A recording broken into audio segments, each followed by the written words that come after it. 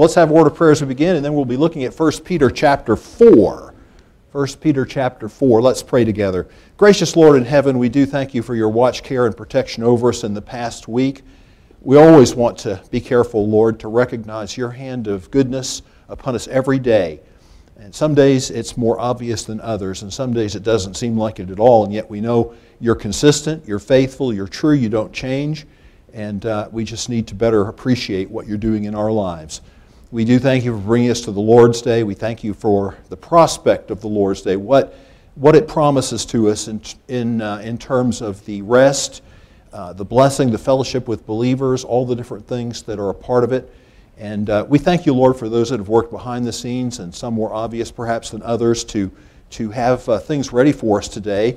I pray you'll bless in the worship services today and in all the ABF classes at whatever age level, for the Sunday school classes, for the younger ones, and the ABF classes here now for the adults. So just pray, Lord, that you would watch over us. I pray that you would guide our hearts as we listen this morning. Lord, because there are many things that vie for our attention, and each of us has brought concerns, sometimes worries and problems, as a part of us here today, burdens. But we know that we really can't address those now so much. You can. So it's important that we open our hearts to your truth and your word rather than try to fester on those things and worry about them ourselves. We just pray now that you would allow the Spirit of God to minister to every heart. And I pray for the speaker here today, Lord, that you just would work and give freedom and give a fresh sense of your presence and the ability to say things in a practical, helpful way for people in the class here today. In Jesus' holy name I pray. Amen. All right, well, we are going to take a break from all the rush that we've had for the last couple of weeks trying to make up some extra ground in advance. And I got to looking at this week, and to be honest with you, we have to do it one more time to get done. And it throws me off a little because it's too much to do, but yet the other side of the coin is you get to the end and say, well, he didn't finish. So I don't want that either. But we are going to take a break from it. I really gave some thought to doing the last of 1 Peter chapter 4 today, which would take us over 2 sections, but I turned away from that. What I think I'm going to plan is to do the first 2 parts of chapter 5 and combine 2 lessons there, or have 2 lessons for you there. They're more brief. Too much ground, too much going on in chapter 4, I think, to do that. But let me direct your attention today to verse number 7. I hope everybody found a paper available when you came in today, and you should have one that says Lesson 10 if I did things right. And we're in 1 Peter chapter 4, beginning in verse 7. The end of all things is at hand. Therefore be self-controlled and sober-minded for the sake of your prayers. Above all, keep loving one another earnestly, since love covers a multitude of sins. Show hospitality to one another without grumbling. As each has received a gift, use it to serve one another as good stewards of God's varied grace. Whoever speaks, you need to sort of supply a verb here, or else notice the semicolon and how they've done this here. So whoever speaks, or the comma there, let him speak, or we could say, as it's rendered here, whoever speaks as one who speaks oracles of God. Whoever serves as one who serves by the strength that God supplies, in order that in everything God may be glorified through Jesus Christ. To him belong glory and dominion forever and ever. Amen. Well, I'll tell you something, folks. We've been looking at this theme of suffering in 1 Peter, and we've made a statement out of the theme so that we come away with a message, and that is that Christ is sufficient in suffering. You might have noticed that in the earlier part of the book, the suffering theme is less pronounced. Certainly when you read the whole and then you look at what comes in chapter 1 and in chapter 2, you see it, particularly once you get down to that momentous verse in chapter 2 verse 24, he himself bore our sins in his body on the tree that we might die to sin and live to righteousness. By his wounds you have been healed. And then our key verse for this section that we're working in, verse 21, for to this you have been called, because Christ also suffered for you, leaving you an example so that you might follow in his steps. However, I think it's fair enough to say, so suffering is evident in these first 2 chapters. But I think it's fair enough to say that it really bursts out into our attention once you get into chapter 3, and particularly that, again, another very momentous verse, verse number 18, "For Christ also suffered once for sins, the righteous for the unrighteous, that he might bring us to God, being put to death in the flesh, but made alive in the Spirit." So what we've been doing is we've been developing this idea of Christ's sufficiency in suffering, noticing that he first of all sustains us with his salvation, and then this longer section that we're in right now, that he guides us by his example. And what we're seeing here is 8 examples or 8 areas of application. Christ's example, in what areas? And we've looked at a number of them to this point. This morning we come to the 7th of those, and what we're going to do is look at this in terms of stewardship. Now, I don't know if you noticed or not, but the word steward is used here, but it doesn't occur till a little bit later in the section.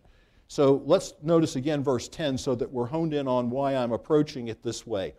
"As each has received a gift, use it to serve one another as good stewards of God's varied grace." So there it is right there. So we're going to talk about stewardship today, because even though the term occurs a little bit later in the section of verses, nevertheless, I think it fits very well. If you're looking for a theme here, it fits very well to go ahead and see this as affecting the whole. You can make a presentation of all that's here under the broad banner of stewardship. I suspect we have a number of people who, over the years of your Christian experience, have been in different churches. You haven't necessarily been here all your life. And so I don't know if some of you can remember or had in your past churches that did stewardship emphases, or some might have even called them campaigns, or they might have called them Stewardship Month. I know in our church for a lot of years, not all the years, but many years, we had what we called Stewardship Emphasis. I liked calling it Stewardship Emphasis. And we would talk about some of these different truths. And why I bring that up is because it's a relatively standard, you might pick up on this, but it's a relatively standard presentation when you bring up the subject of stewardship to talk about the stewardship of time, talent, and treasure. And you can also add to that, if you like T's, if you like alliteration, you can also add another one sometimes if you want to talk about testimony. But time, talent, and treasure, you hear people rattle that off all the time, all the time, all the time. So in following that this morning, I know I run the risk of someone maybe saying, yeah, I've heard that before. Please don't tune me out, because I don't think you may have heard it as we develop it here. You may have heard that outline before. But there's a little disclaimer I need to make, and that is this. I would never use this presentation if I didn't think it fit. In other words, I wouldn't take something that just sounded good and that's common to hear and impose it on the text if I didn't think it fit. That's a violation of my standards of how I would want to handle the Scriptures. But that is something that does fit here, and we are looking at how Peter singles out various areas or groups of people to apply the example of Christ to. I haven't had so much emphasis in what you're going to hear me say this morning on bringing to bear the example of Christ, but there's no doubt that it's here. So what we want to do this morning, as I say at the last of it would be helpful if I get this clicker out of my pocket, I know. Well,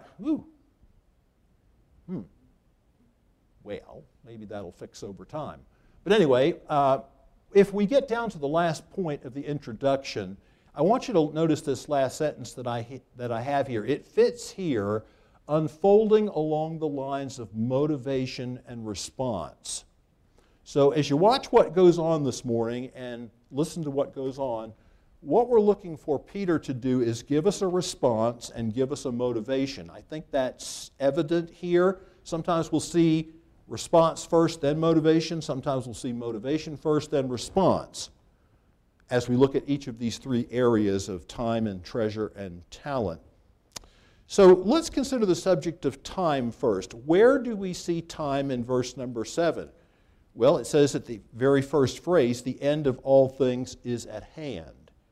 And I think at once you see a reference to time, and at the same point you also see the motivation that's given. The end of all things has drawn near. Kind of an expression that's used a number of times in Scripture, and let's see if I have the verses for you here. Yeah, I do. So we bump into this actually in the New Testament really soon. Because the moment John the Baptist springs on the scene, in Matthew 3:2, when he's preaching, he says, "Repent, for the kingdom of heaven is at hand." More literally, the very same verb form that we have right here in 1 Peter 4:7. The kingdom of heaven has drawn near. Well, that's a motivation, and it's designed to elicit a response. Can you tell me what the response is from the verse? What are we supposed to do in view of the fact that the kingdom of heaven is drawn near? Repent. All right, then a chapter later, when Jesus comes on the scene, he says the same thing. Verse 17 of chapter 4. From that time, Jesus began to preach, saying, "Repent, for the kingdom of heaven, again, is at hand," or has drawn near. Same exact verb form that you have here in 1 Peter 4:7. Now, it isn't confined there. Coming over to James chapter 5, verse 8. "You also be patient. Establish your hearts, for the coming of the Lord is at hand." So, John the Baptist and Jesus talk about the kingdom of heaven is drawn near. James talks about the fact that the coming of the Lord has drawn near. That's an interesting concept. We'll ask ourselves the question in a moment, in what sense has the kingdom of heaven drawn near to those listeners or to us, thinking about what James says, in what sense has the coming of the Lord drawn near? Because it is a motivation, because we're never given prophecy. And I say this because it's been a recurring theme with me throughout my entire ministry, especially really in any area of doctrine, but especially when you come to the subject of prophecy. You have so many people that are interested in prophecy, but they're just interested because they're curious. They're just interested because they want to know what's next. I like the story about the guy that was asked, if you could have any one thing, what would you ask for? He said, a copy of the Wall Street Journal dated 1 year from today. Now, you think about that for a few moments. So these things have implications for us, right? What has drawn near. And the Bible gives us the coming of Christ. It's meant to impact our lives. It's meant to give us direction. It's meant to be a motivation and for a desired response. But I'll tell you, to me, when I think about time, even though I think what we've shown thus far is quite sufficient to show the idea of time, and a connection to time, boy, you really see this. I mean, this just becomes very direct. You don't have the same verb form here, but you sure have the same thought. You sure have the same desired response when Paul in Romans 13:11 says,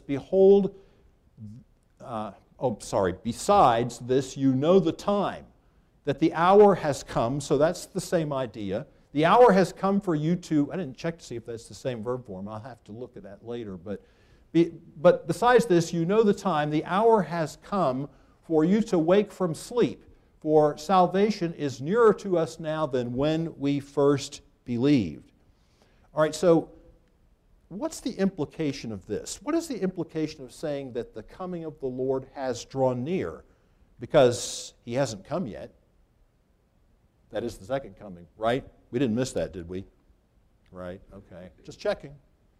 So what is that? Well, because what this is saying to us is that it's impending, but it's not defined. In other words, we're not given a day. In fact, we're warned away from that. We're warned away consistently from date setting in the New Testament, right? And I always think of the perfect example. I got a copy in the mail, the guy that wrote the book, 88 Reasons Why the Rapture Will Occur in 1988. Did anybody see that book? I'm just curious. Seriously, I'm not making that up. 88 Reasons Why was that Edgar Whisenant? You might not remember, and I don't either, but that might be the author's name there. But in any case, that he wrote that book. Well, it didn't happen, of course, in 1988, so he turned around and added one and said 89 reasons. I don't know if he wrote a book, but 89 reasons why the rapture will occur in 1989. Well, you sell a lot of copies with a book like that, right? Which is to make merchandise, in my opinion, of the Scriptures. But the Bible consistently warns us off that kind of thing. Then in the 2000s, we had another person come along that I think you'll well remember, Harold Camping. And all the billboards and all the messages, and we were told that day when the rapture was going to happen. And, I'm trying to remember now. Was that 2011? I don't remember, but I do remember what my response to it was. The week before the date was to occur on Sunday morning in our church, I preached on why the rapture will not occur. And I named that date. Now, I noticed that after that date, a number of my brothers that I saw on Sermon Audio and other places preach sermons about why. And I looked at it and I thought, chicken. They waited until they were sure. I was pretty sure ahead of time it wasn't, so we talked about that. But the Bible warns us off of that kind of thing. So it's impending, but not defined. So you have, in the sense, this undefined motivation, because what we know, and the term that we use when you study prophecy and hear preaching on this, the term that's used is to say the coming of Christ is imminent. That means it could happen at any time. So it's impending but not defined, because it might happen today. And that'd be good, but it might not. And that's meant to sort of, in a positive sense, this maybe sounds like a negative expression, but in a positive sense, that's meant to hang over us. You know, it's meant to cause us to live a certain way. So that's the motivation that's given here. What about the response? Well, he gives two things. He says to be self-controlled, as it's translated here in ESV. Notice verse 7 again, therefore. So remember, whenever you see the therefore, you ask yourself what the therefore is there for. And because now he's telling us, here's the desired response from this motivation. And the first thing that we're told is be self-controlled. And the idea behind this is actually sound-minded and has the more literal sense of think correctly. And there's a mouthful in explaining it that way, because, you know, a lot of people just don't think correctly. And so we're told to think correctly about our time, knowing that the coming of the Lord has drawn near, or particularly when this is, we're excited to do this. In other words, an event comes into our lives that causes us to realize just how important it really is to be serious about our Christianity and live for the Lord, and suffering has a way of doing that, as we pointed out in verses 1 through 6. All right, so to be self-controlled, or to have an approach to time that is not careless, it's not frivolous, it's not lackadaisical. And we all need to be reminded about this from time to time, that we're, as Paul says in Ephesians 5, to redeem the time, knowing that the days are evil. The second thing he mentions is to be sober-minded. And you could translate this watch, as does the King James, but it is nepho in Greek, which means to be free from intoxicants, not to be drunk. But alcohol is not the only intoxicant, right? Because you can talk literally about an intoxicant like alcohol, or you can use the expression figuratively and say, you know, there are a lot of things in this world that have a way of putting us under their influence. Riches can do that. Power can do that. Popularity can do that. There's a lot of things in this world that can reach out and grab you, and then you find yourself under the influence of those things more than you're under the influence of spiritual truth and of the Lord, and that's what we don't want. We want to get away from that. So Peter's exhortation is someone has asked the question, and I have the verses here for you. Do you think when Peter said this, he was thinking of himself? Because he talks about being sober and watching unto prayer, as the King James says it, or this, if you have this approach, if you have right thinking and you have a sober approach, this will aid you to be more prayerful, is the idea here in the context. Peter found himself in a situation where Jesus told him to do those exact things, and he didn't do it. So here we have the account from Mark's Gospel. He came and found them sleeping. That's Jesus. He said to Peter, Simon, are you asleep? Could you not watch 1 hour? Watch and pray that you may not enter into temptation. The spirit indeed is willing, but the flesh is weak. What did he say? Watch and pray. Be sober and pray. Watch and pray. And then when Peter, this gets a little more explicit if you think Peter might have been thinking of himself and wincing a little bit when he wrote this. And boy, I learned this by a hard example. Be sober-minded, he says. Same thing, be watchful. Why? Because your adversary, the devil, prowls around like a roaring lion seeking someone to devour. Lord willing, we'll get there. So These are all things that have an implication for time and what the motivation and the response. Let's look at treasure. And in this case, I want to spend a little more time here, so more could be said about any of these, obviously. But I want to think about the response and organize it for you this way and use the reverse order before we look at the motivation. What sort of response are we looking for? Thinking about even just a context in Christian community or our church life that is relatively trouble-free. I mean, over the years, I've sort of taught myself, well, you have a day that's trouble-free, enjoy it. Because tomorrow probably won't be, or the next day won't be. It's always around the corner, and don't go looking for it. And if you've got a day when the wind is at your back and the seas, following seas, and the wind is balmy, hey, enjoy it. God gave that one. Every day may not be that way, but what is He looking for here, especially in a context where maybe it's not that way? Maybe you don't have fair winds and following seas. Maybe you've got a storm raging. Well, they did in the first century, right? Because they were about to enter a period of suffering with the Neronian persecutions, but beyond that, they had already had persecution in the early church, and so this thing of hospitality, which is literally the idea of loving strangers, you see at verse 9, show hospitality. How many times have you heard a sermon on hospitality? Probably few. And if you tend to do expository preaching, it may just come up as you hit it in a verse like this. But a lot needs to be said about this, and a lot can be said about this. And you don't recognize it so much from verse 4 of chapter 4, although I pointed it out at that time, when he says this, with respect to this, they are surprised. They think you're strangers. They think you're weird. They think you're an outsider.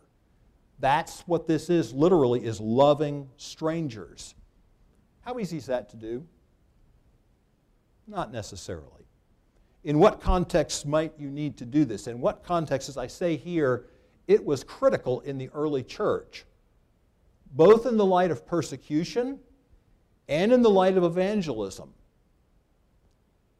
Think about those two concepts for a few moments. Things aren't necessarily limited to that, but trying to get a little bit of an idea of how this all was so important in a first century church context. Acts 2:44. So they had problems there right away almost from the Jews as they began to preach in the name of Jesus. And it says, all who believed were together and had all things in common.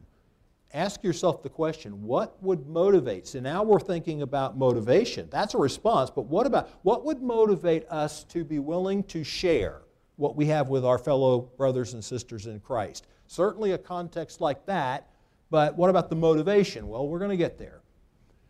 It gets really explicit in the book of Hebrews. He says, for you had compassion on those in prison, and you joyfully accepted. So persecution is really obvious here.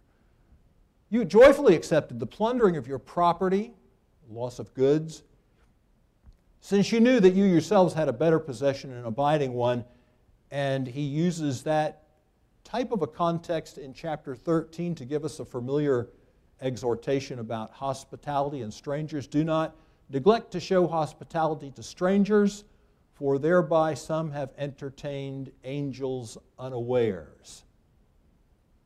I have to say, if I've done that, it's been unaware.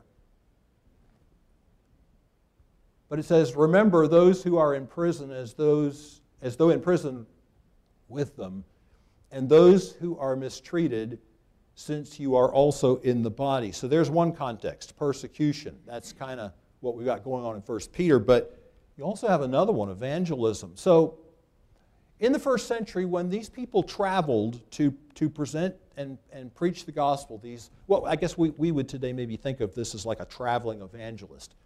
But in the first century, this went on. So if you were doing that for Christ and you were going to places that you hadn't been to before and to present the gospel, what would you do? Just call ahead and make reservations at Motel 6? Well, I mean, they had inns, but it's nothing like today. You would, especially if you didn't have much money, you would really be dependent on Christian brothers or sisters who, for the sake of Christ, for the love of the brethren, and for the love of the gospel, were willing to open their home to you or otherwise facilitate your journey by the things that you needed. Last week in the text in the morning sermon, what Andrew was dealing with, the people there on the island, when they got ready to leave, they gave them such things as they had need of. That's the same type of idea. And in 3 John, you really see John talking about this. Beloved, it is a faithful thing you do in all your efforts for these brothers, strangers as they are, who testified to your love before the church. You will do well to send them on their journey. That's this idea of hospitality in a manner worthy of God, for they have gone out for the sake of the name, accepting nothing from the Gentiles. Therefore, we ought to support people like these, that we may be fellow workers for the truth. I really like that because it encourages me. All can't go, but all can be fellow workers for the truth. So you have a share. I think of my daughter. I mean, she's in Honduras. I'm not there, but I can have a share in that. And many, many other supporting churches and people who pray and other things have a share in that too. And it's always important to remember we're fellow workers, laborers together with God. But so here's the question then. Why is it that in 2022, and let's be personal, in a local church like ours where we don't really have any major disturbance, we don't do much of this? I mean, it's not like we don't do any.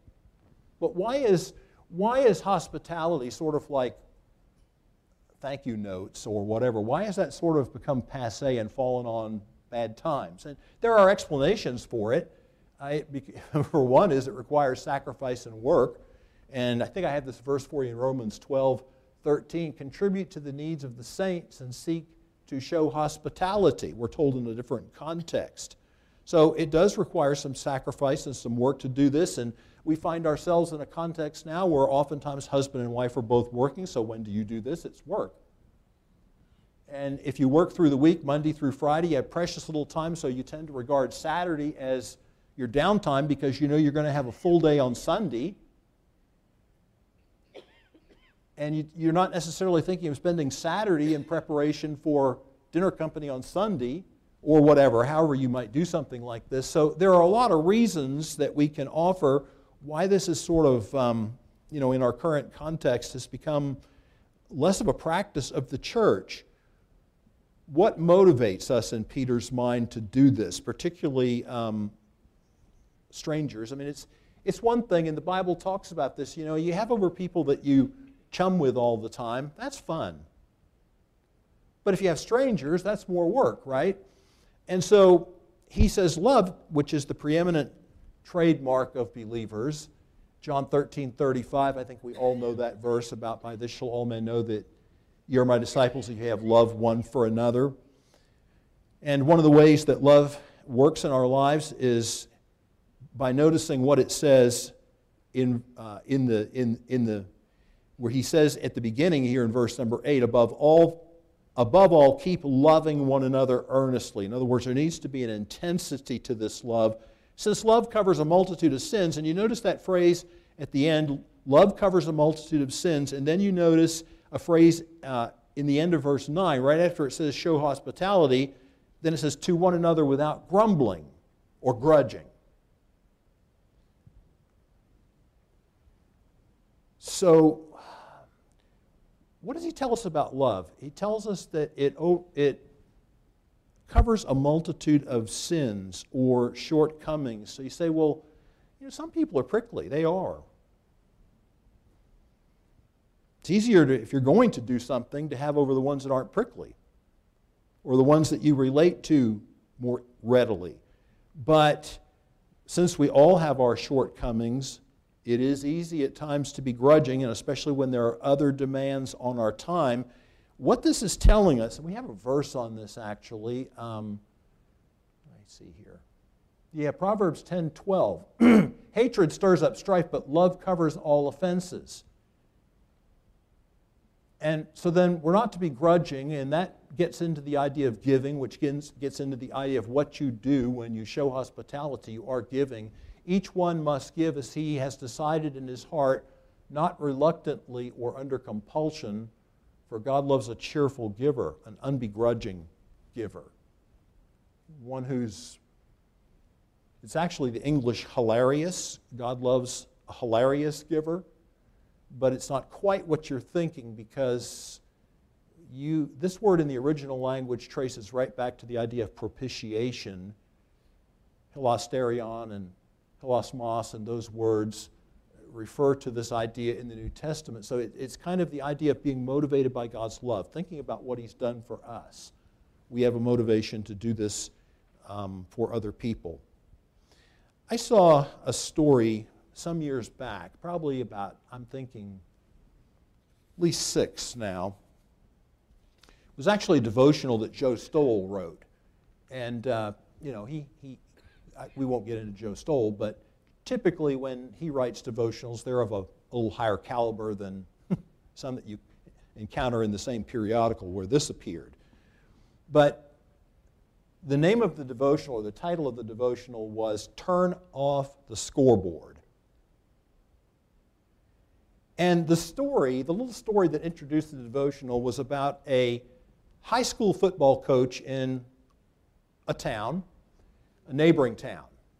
And so they'd practice all week, then they'd play the game Friday or Saturday or whatever. And if his team lost the football game, he would leave the scoreboard on all week with the losing score. And that was supposed to be a motivation to the team in the game that would be upcoming in the next week, not to repeat that performance and to win. And the man who had been called upon at his son's wedding reception to give some remarks to the new bride and groom was actually the one telling this story. And he said, this was his point, he said, that might be a strategy that works in football, but it's not a strategy that works in marriage. And so he said, when the problems happen, learn how to turn off the scoreboard. That's what love helps us do, is to turn off the scoreboard.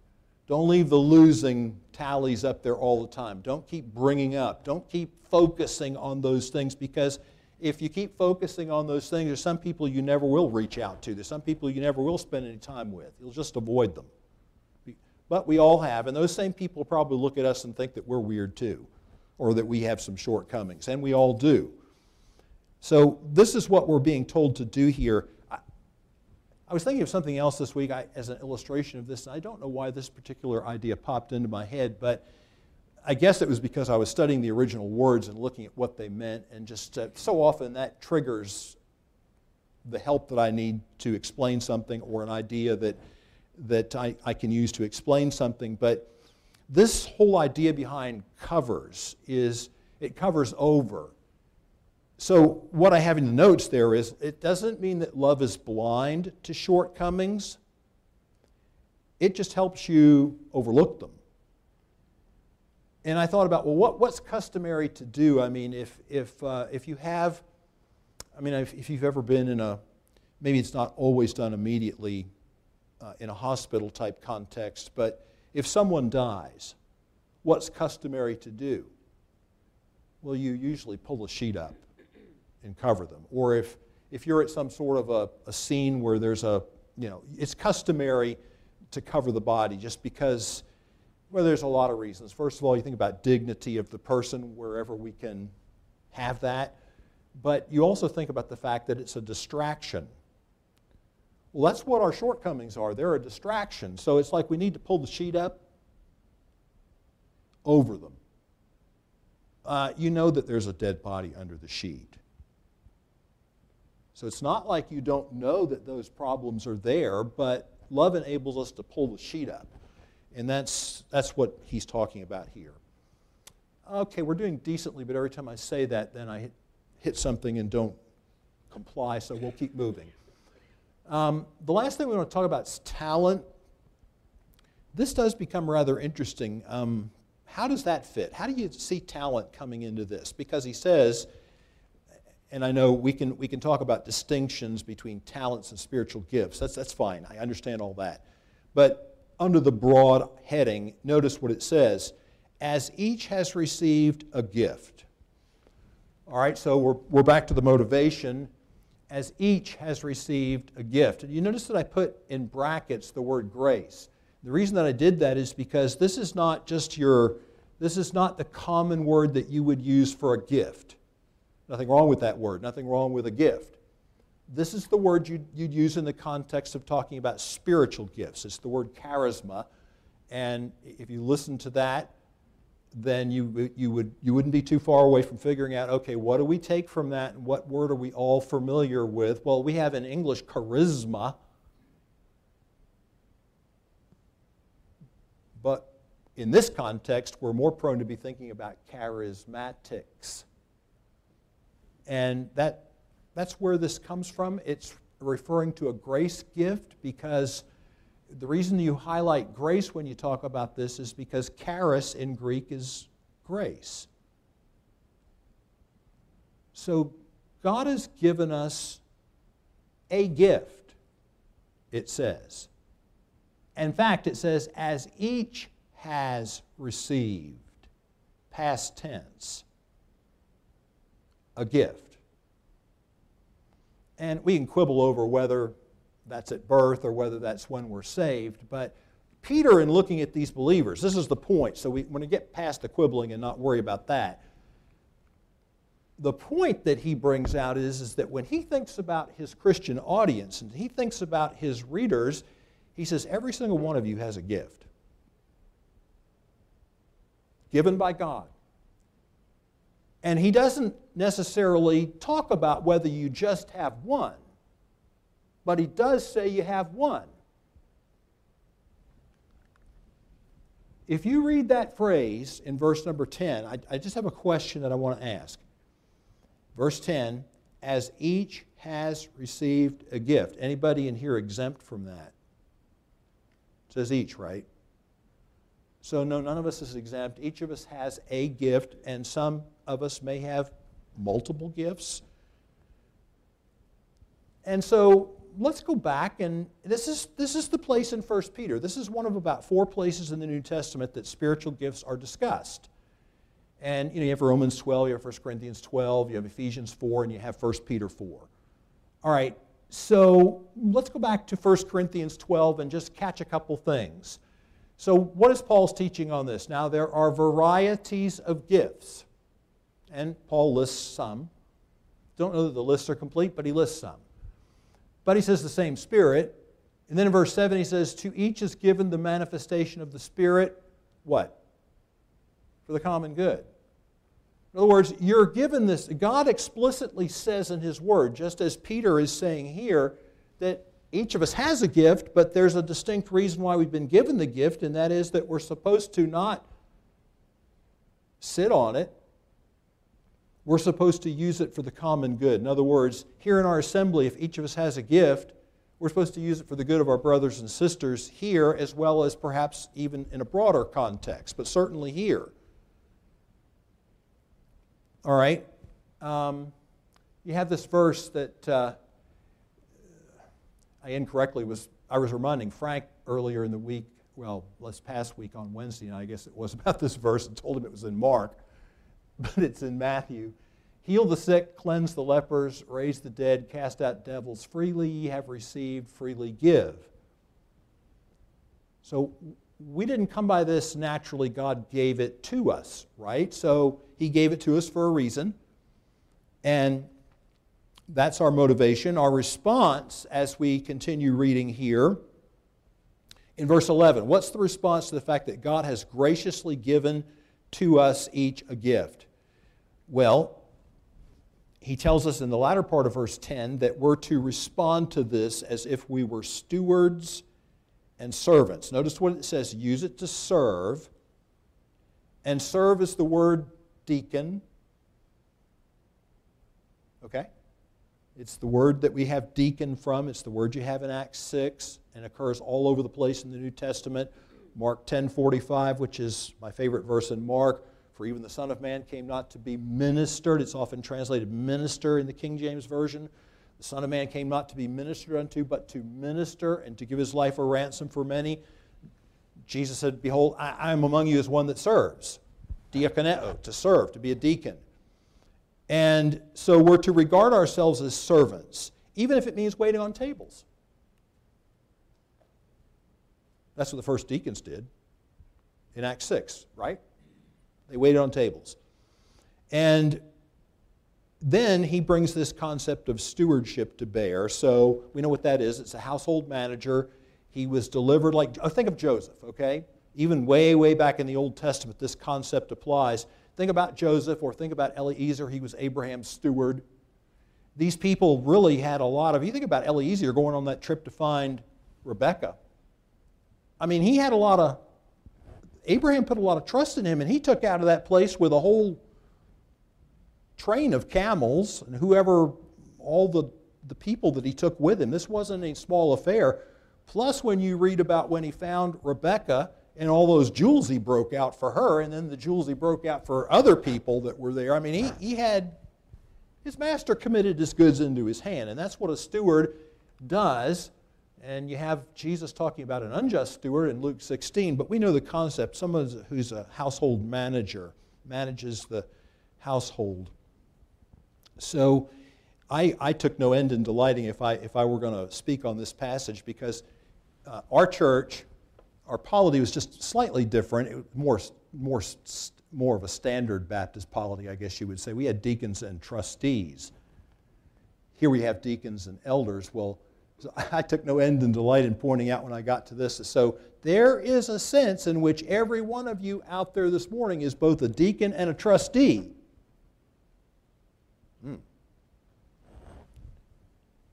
That's kind of an interesting concept for us, isn't it? So what do we do with this? And here's another interesting point. Peter does something with this, and see what you think about this. He gives a twofold division of spiritual gifts, suggestive perhaps of the fact that they can all be put in one way or another under these two headings. What do you think about that? Let me tell you what they are, but then you go mull on it, see what you think. See if you think you can line them up all under these two headings, or if he's just giving two leading examples. But he says here, if anyone speaks, so speaking gifts, that's not just related to people that preach sermons on Sunday morning. That really would be related to anyone who's able to communicate the Word of God. And it's when we do this, we have to look at this as a somewhat serious thing, because he says you have to realize when you do it that you're ministering or you're speaking as if they were God's oracles, because they are. You're not up there to give your message, you're up there to give God's message. Romans 3:2, do I have that verse for us? Yeah. Much in every way, to begin with, the Jews were entrusted with the oracles of God. So if we're called upon to speak, and God has so gifted us that we do that, He doesn't give us that grace, He doesn't give us that gift so that we can get up there and yammer on and on about what we think. He gets us to get up there and talk about what He thinks and what He says. Second division, he says, if anyone serves. So you think you could put them all under these two headings? It's an interesting thought. Tons of ways to serve, right? Might not just all be listed in those passages, or at least specifically, maybe more generally, in all those lists that we have in the New Testament of spiritual gifts. But he says, if anyone serves, well, serve with the realization in mind that you do it in God's strength, not yours. And what we've come up with, folks, is two things. God gave us the gift. God supplies the strength. But we're stewards of that to manage it as if we were doing His business. If we speak His word. If we minister, if we serve, We draw upon the strength that God provides, which I think means that if you're gifted to serve and you're in a serving context, you can count on God to supply you the strength. In fact, when he says here, so let me give you another way to think about this it says, who serves by the strength that God supplies. Think of the concept of an outfitter. I don't know, maybe that doesn't touch base with some folks. But if you have done any hunting, and actually the original here is speaking about a choir. So if the man was conducting the choir, he outfitted the choir with whatever they needed. What would they need? Well, I guess you think about our choir, you need the music, and so whatever you need. And if you're going on the road, see, this is common for in colleges, is that right? Oh, my soul. That thing was misleading. It's time to quit, isn't it? Okay, well, let me just finish up. I was watching that thing, and all of a sudden it said 10 after. And I looked at it again, it still said 10 after, and I'm doing good here. See, I told you. You have to keep pushing forward. But if you think about Cabela's, Cabela's likes to refer to themselves as the world's foremost outfitter. The world's foremost outfitter. What's that mean? Well, what's the outfitter do? Well, if you're going to Alaska, he's probably going to supply the boat. He's probably going to make the arrangements for the small plane to get you and take you over to where you're going. All this kind of stuff. You get the idea. You're paying for it. But he's expected to come up with those things. So God will come up with what you need if you're going to serve him in whatever context. But he does this for a distinct purpose, and here's where we're going to end. He does it in order that he may be glorified through Jesus Christ. And that mere thought brings Peter to say, to him be glory and dominion forever and ever. That seems like a good note to end on, so we will.